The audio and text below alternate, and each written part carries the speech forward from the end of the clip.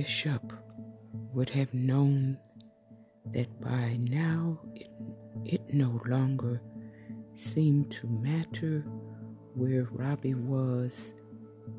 He was plagued wherever he went.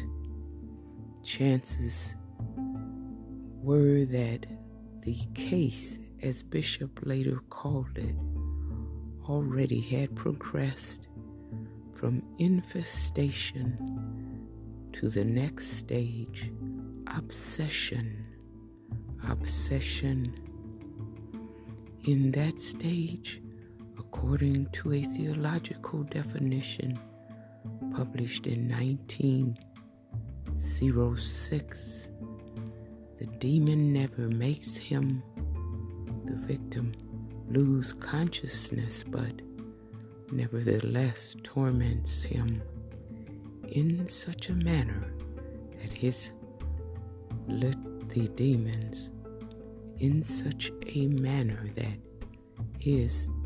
the demon's action is manifest.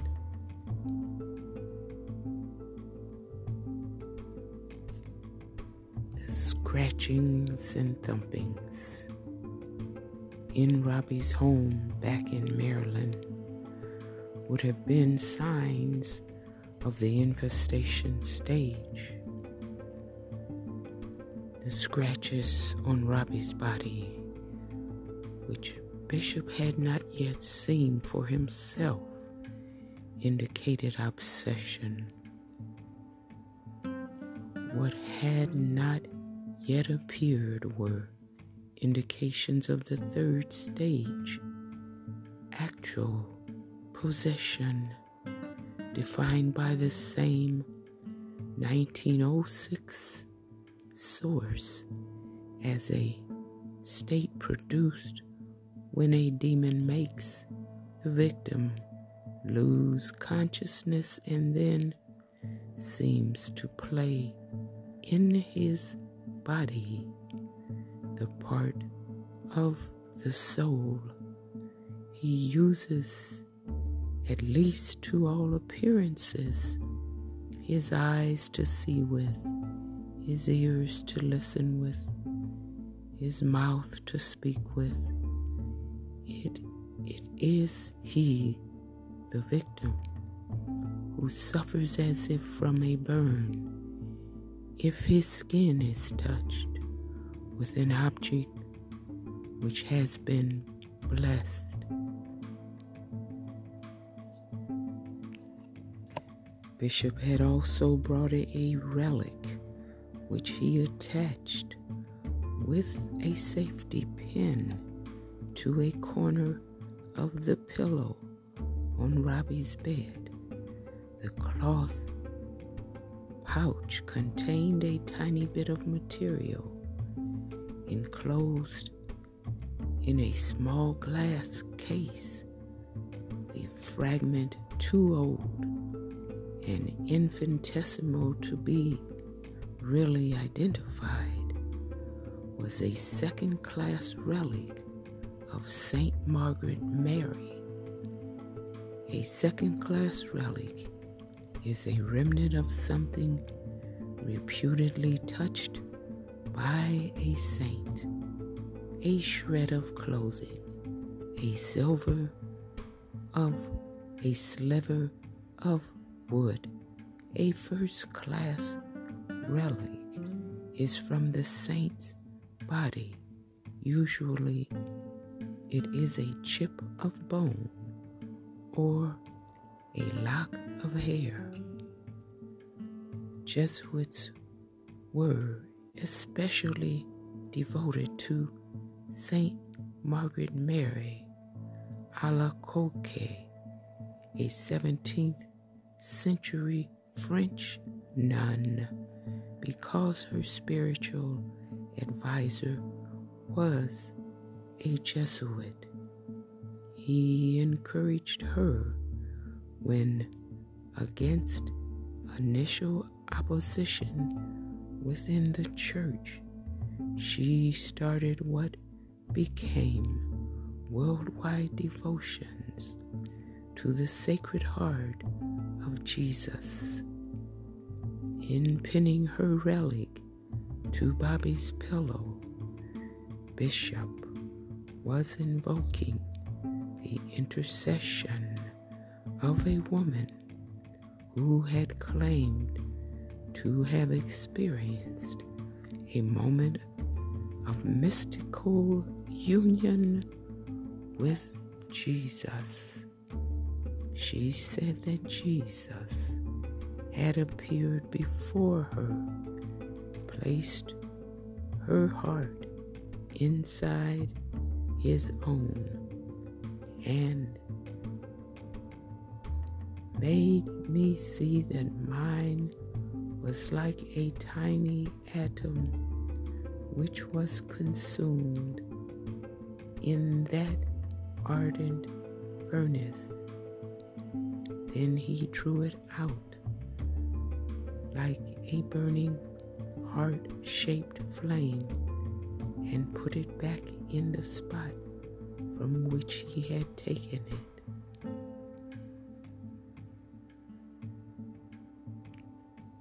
Catholic immigrants brought the practice of reverting the Sacred Heart, practice of revering the Sacred Heart to the United States. Devotion focused on an image found in countless U.S. Catholic churches and homes. Jesus looking out from a painting or lithograph and revealing his flaming, bleeding heart wreathed in a crown of thorns.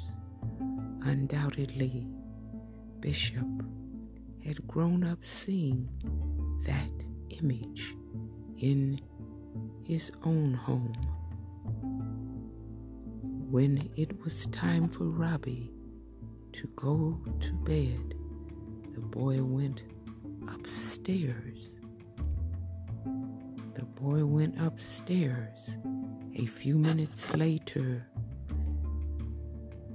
Bishop went into Robbie's bedroom and bid him good night. Bishop then returned to the first floor for a few more words with Robbie's parents and uncle and aunt before he would be driven back to. Suddenly, they all heard something. They stopped talking and listened. The noises, thumpings, bangings, came from the second floor. Then Robbie screamed, and they all rushed to the stairs.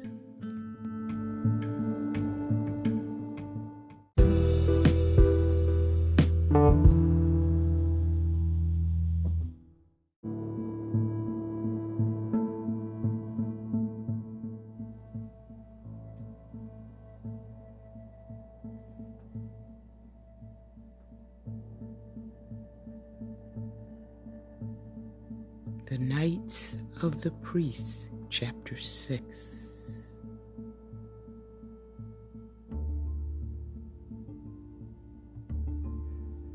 At Robbie's bedroom door, the others stood aside for Father Bishop.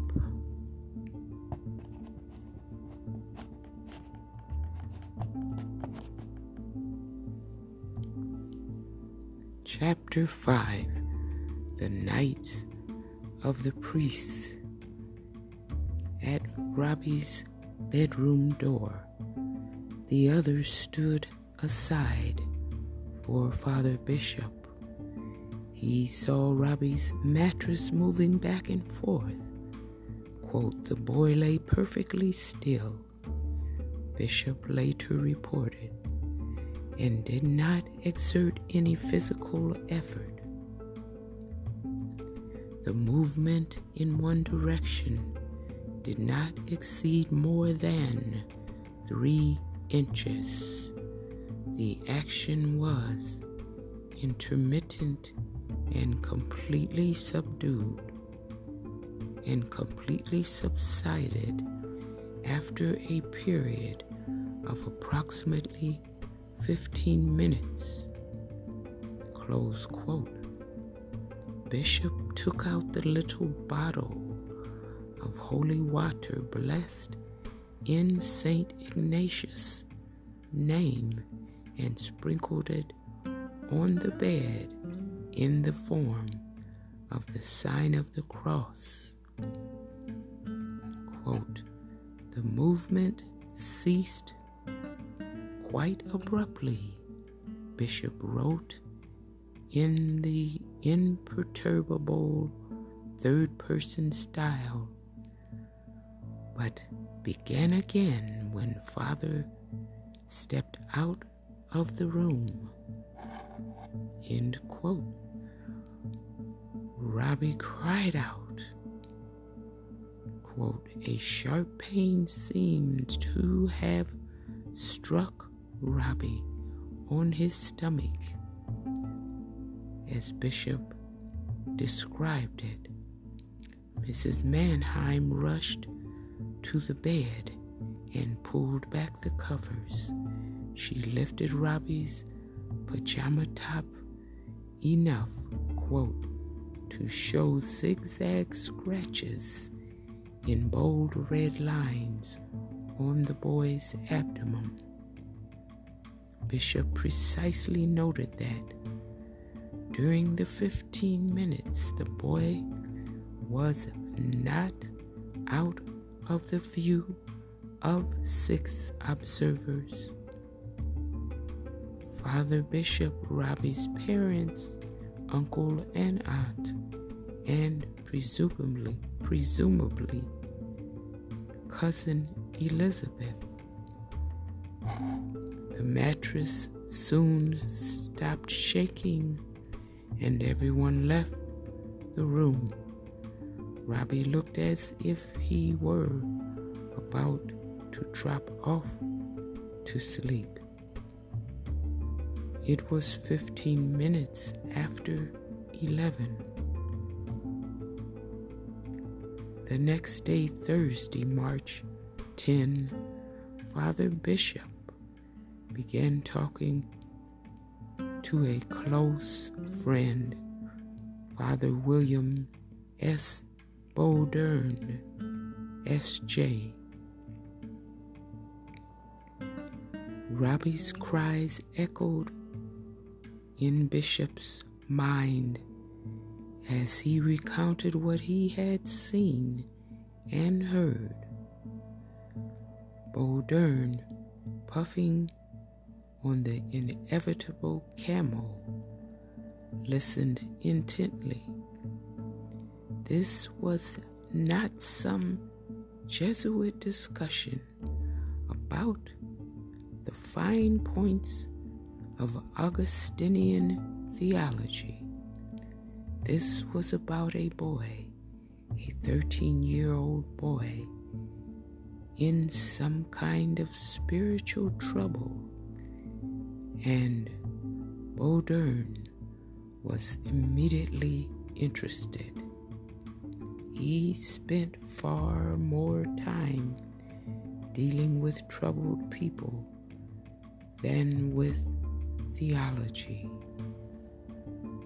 Unlike the overwhelming majority of Jesuits in the community, Bowdern did not teach. He was pastor of St. Francis Xavier Church, named after a 16th century Jesuit who was one of the 6 men in Ignatius' original Society of Jesus. St. Francis Xavier Church was better known as Xavier or the College Church, although built and run primarily to serve the students and faculty of the university. Xavier was also a parish church that served the large Catholic community around the university. The church itself, modeled after a cathedral in Ireland, was built of native limestone trimmed with Bedford stone. It has a strong, imposing Gothic air with a great pillared nave and soaring fan vaulting. Architectural cities have called it a fine example of 19th century revival English Gothic. As pastor, Bowdern answered to the rector of the university and to Archbishop Ritter, who, as ordinary of the archdiocese, was the superior of all priests in his jurisdiction. But in reality, Bowdern had a great deal of autonomy. Though a member of the Jesuit community, he was not part of the university faculty, and he belonged more to his parishioners than to the Jesuit community. It was said of him that he had not missed a wake in St. Louis for the past 10 years. While Jesuits of the community lived in a communal house and ate their meals at the rectory table, Bowdern lived like any pastor in a rectory, a small wooden house nestled between the church and a Jesuit residence called Verhagen Hall.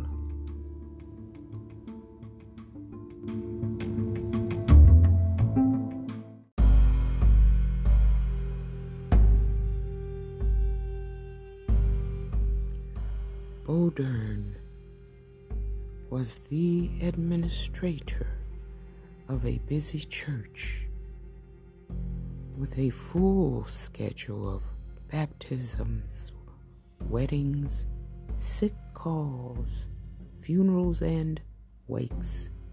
He was accessible to anyone who knocked on the rectory door, and he never seemed to tire of listening to the people who came to him with their fears and misdeeds. One or two new Jesuit priests were assigned to him as assistant pastors, usually for a few months at a time. They were young, had just been ordained, and were on their 1-year tertianship, a respite of spiritual service before they got their first major academic or scholarly assignments. Bowdern, 52, and a native of St. Louis, had joined the Society of Jesus at the age of 17 after completing high school at St. Louis University Academy, later called St. Louis University High School. He was short, stocky, black-haired, and square-jawed, with a reputation for cool, decisive action. He smoked Camels incessantly. After ordination, he was made principal of the high school at St.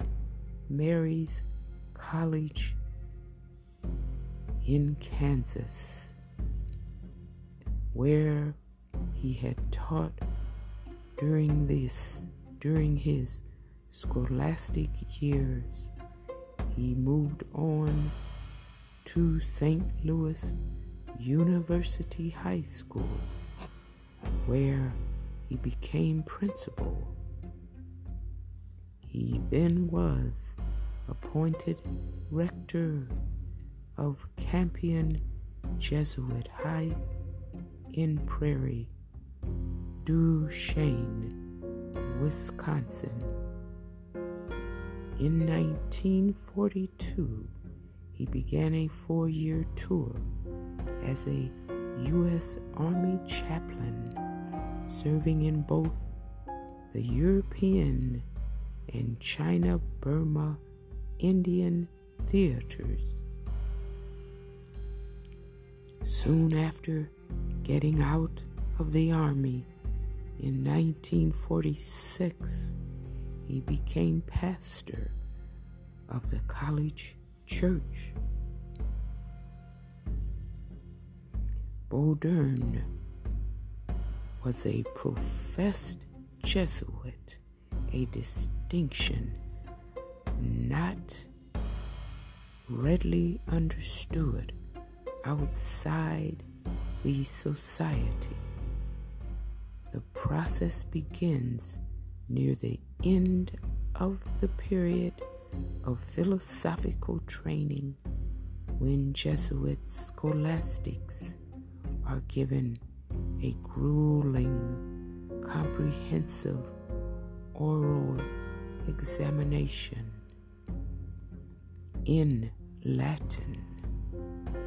Those who score higher than 6 out of 10 are put in what was known as the long course.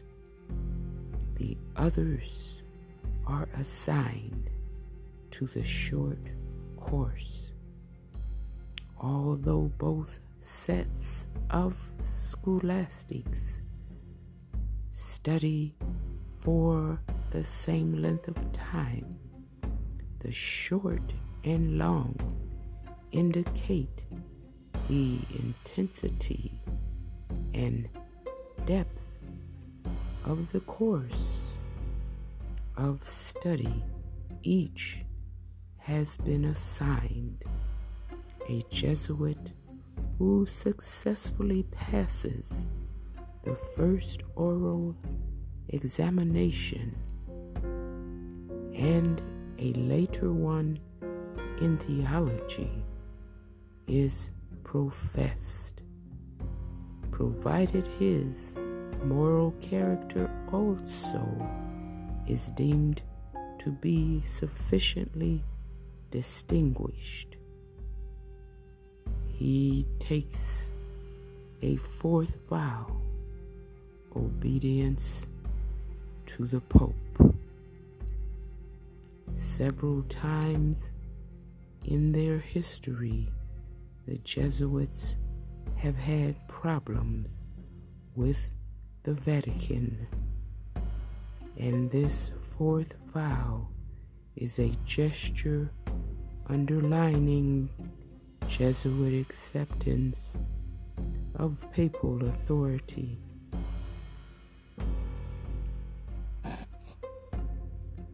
Professed Jesuits are qualified for posts of authority, such as Father Provincial, the head of a province, or the president of a university. Usually, only professed Jesuits can teach philosophy and theology.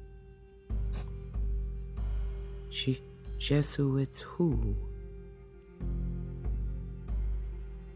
And that's all there is. Thank you for listening.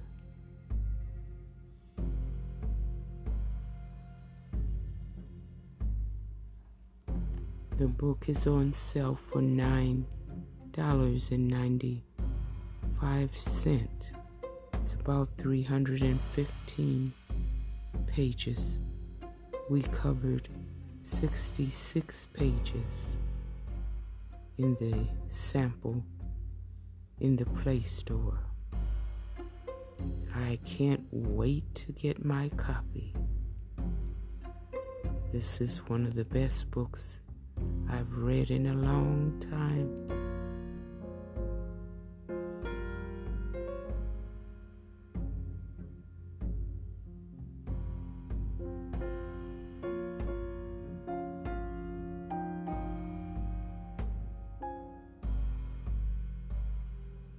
He takes a fourth vow, obedience to the Pope.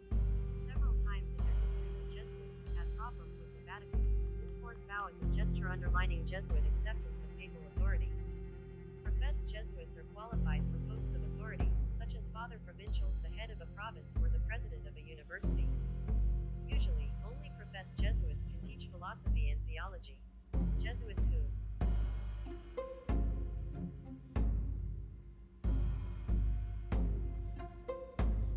It will read for you. You don't have to read it.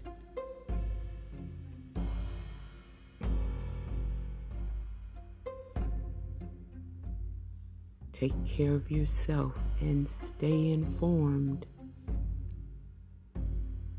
Stay well.